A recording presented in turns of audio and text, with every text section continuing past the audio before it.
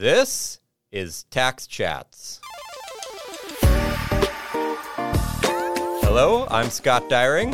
And I am Jeff Hoops. And we're here to chat about taxes. Hello again, and welcome to another edition of Tax Chats. I'm Scott Dyring, professor of accounting at Duke University, and I am joined, as always, by Jeff Hoops, professor of accounting at the University of North Carolina. And Professor Hoops has challenged me to an unknown challenge this morning. Jeff, issue your challenge. Here's the challenge. Yesterday, Scott and I were on a different a call doing actual work, and I noticed that the Queen of England is no longer with us. And I was kind of heartbroken, like the Queen just as much as anybody else. And I said this in the call, and Scott told me, "You are so behind the times. This happened 2 hours ago. That's like way in the past." And we talked a little bit about the Queen, and it turned out Scott fancies himself an expert on the royal family, on the monarchy. He lived in England for like 4 months, and now he thinks like he's the royal expert.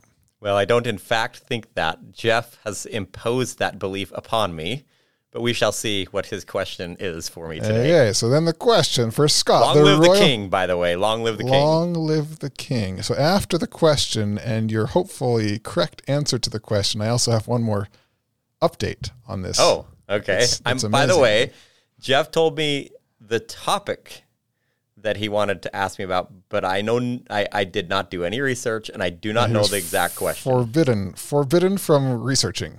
So I know nothing. Are you ready? I'm ready. Scott Dyring. Yes, sir. Does the Queen, and now I guess the King, pay taxes? Okay, so my guess is it's... Hold on, and don't go into incidents. Oh, they remit, they don't pay. I'm not going to go into incidents. You know what I'm talking about here. You're talking about remitting taxes to the government. Yes. Yeah. Okay, my guess is yes, with an asterisk. And here's why, okay? I'm almost certain that I remember from my amazing 4 months in England, which was amazing, I really enjoyed, but I didn't spend a lot of time thinking about the royal family. I seem to remember that the royal family gets some kind of stipend from the government, which is kind of like the opposite of taxes. But I'm guessing that their investments and so forth would still be, their personal private investments would be still subjected to tax. And I'm also guessing that all of their properties are exempt from tax because nobody would even know how to value those. And they're kind of like State of England owned things, I would guess, even though they're kind of not State of England owned things. So I'm guessing they pay tax on their investment income and they do not pay property tax and they receive a stipend from the government of like some crazy amount of money and lots of other perks that are probably tax-free. How did I do? Okay. The Queen, and now I guess the King, I guess if he opts to, pays tax. So if you go to royal.uk, there's a whole thing about this. They want to ensure that the Queen pays taxes. It says, in 1992, the Queen volunteered to pay income tax and capital gains tax. And since 1993, her personal income has been taxable as for any other taxpayer. So I guess previous to that, there was some kind of thing that got the royal family out of taxes. And again, what is the tax? What would it be on? It's like you said, they own all sorts of land. They own like the most obvious things, the crown jewels. They own these palaces, all this kind of stuff, and some of which generate income. I mean, they have, my understanding, looking a tiny bit into this morning, they have hundreds of millions of dollars of income generated from these kinds of assets. They have tens of billions of dollars of assets, depending on how you value them. I guess what's the market value of Windsor Castle? Who knows? But the Queen, and now I guess the King, if he continues to do so voluntarily subjects the royal family to these taxes, which I thought was pretty fascinating. So it is very fascinating. So here's a question. When I went and toured the Tower of London. Yeah. I was there this summer. It's great. So you went this summer. I went a few summers ago. And With I've been a couple Beefeaters. of times. When I went on that tour, I paid like what seemed to me like crazy amount of money. Seems like, I don't know, maybe it wasn't, but it seemed like it was a lot. Especially when you multiply it by like 50 for all your kids. Well, I got so many kids, yeah. Multiplying it by all my kids, it was expensive. So we could walk through a room very quickly and look at the crown jewels, which I always wonder if they're even the real crown jewels.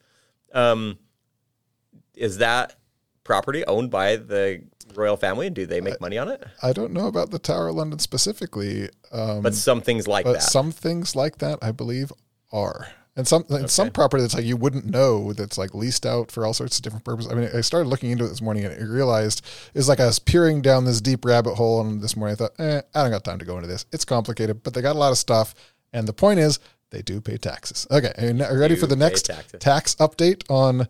Well, one last question. Do you know, my recollection is that the royal family used to get like some kind of a royal stipend? So a lot of this income, I guess, from this morning, they hand over to the government, and then they get back this kind of stipend. There's like money flowing in both directions. So I wonder if the royal stipend is taxable income, kind of like our Social Security payments would be. I have no idea. Okay. Okay, so here's someone from England needs to call in, and we'll have like a British family tax episode with somebody who actually knows stuff. Yeah, unlike us. Okay, so here's the next tax update from the, again, very sad death of the Queen. Ready for this? Yes. The British Tax Authority will be forced to change its name. Yes, this I do know. It's amazing. So it was Her Majesty's Revenue and Customs. Now it has to be His Majesty's Revenue and Customs. So why? Maybe it's convenient that they just use HMRC for everything because they don't have to change all of that. So the stuff. letterhead all says HMRC, but I actually asked when I was in the UK this summer. I asked them, so if heaven forbid the Queen dies, would the name change? They said, yeah, but it mostly just says HMRC, so H is just H. Anyways, so there you go. Very convenient. Now, if you're spelling it out, His Majesty's. Well, when we say long live the king, if he lives to be 96. Like his mother. That's quite impressive, honestly. I hope I lived to 96. Impressive. Not only lived, but was active. I mean, she was doing stuff. Pretty amazing. Yeah.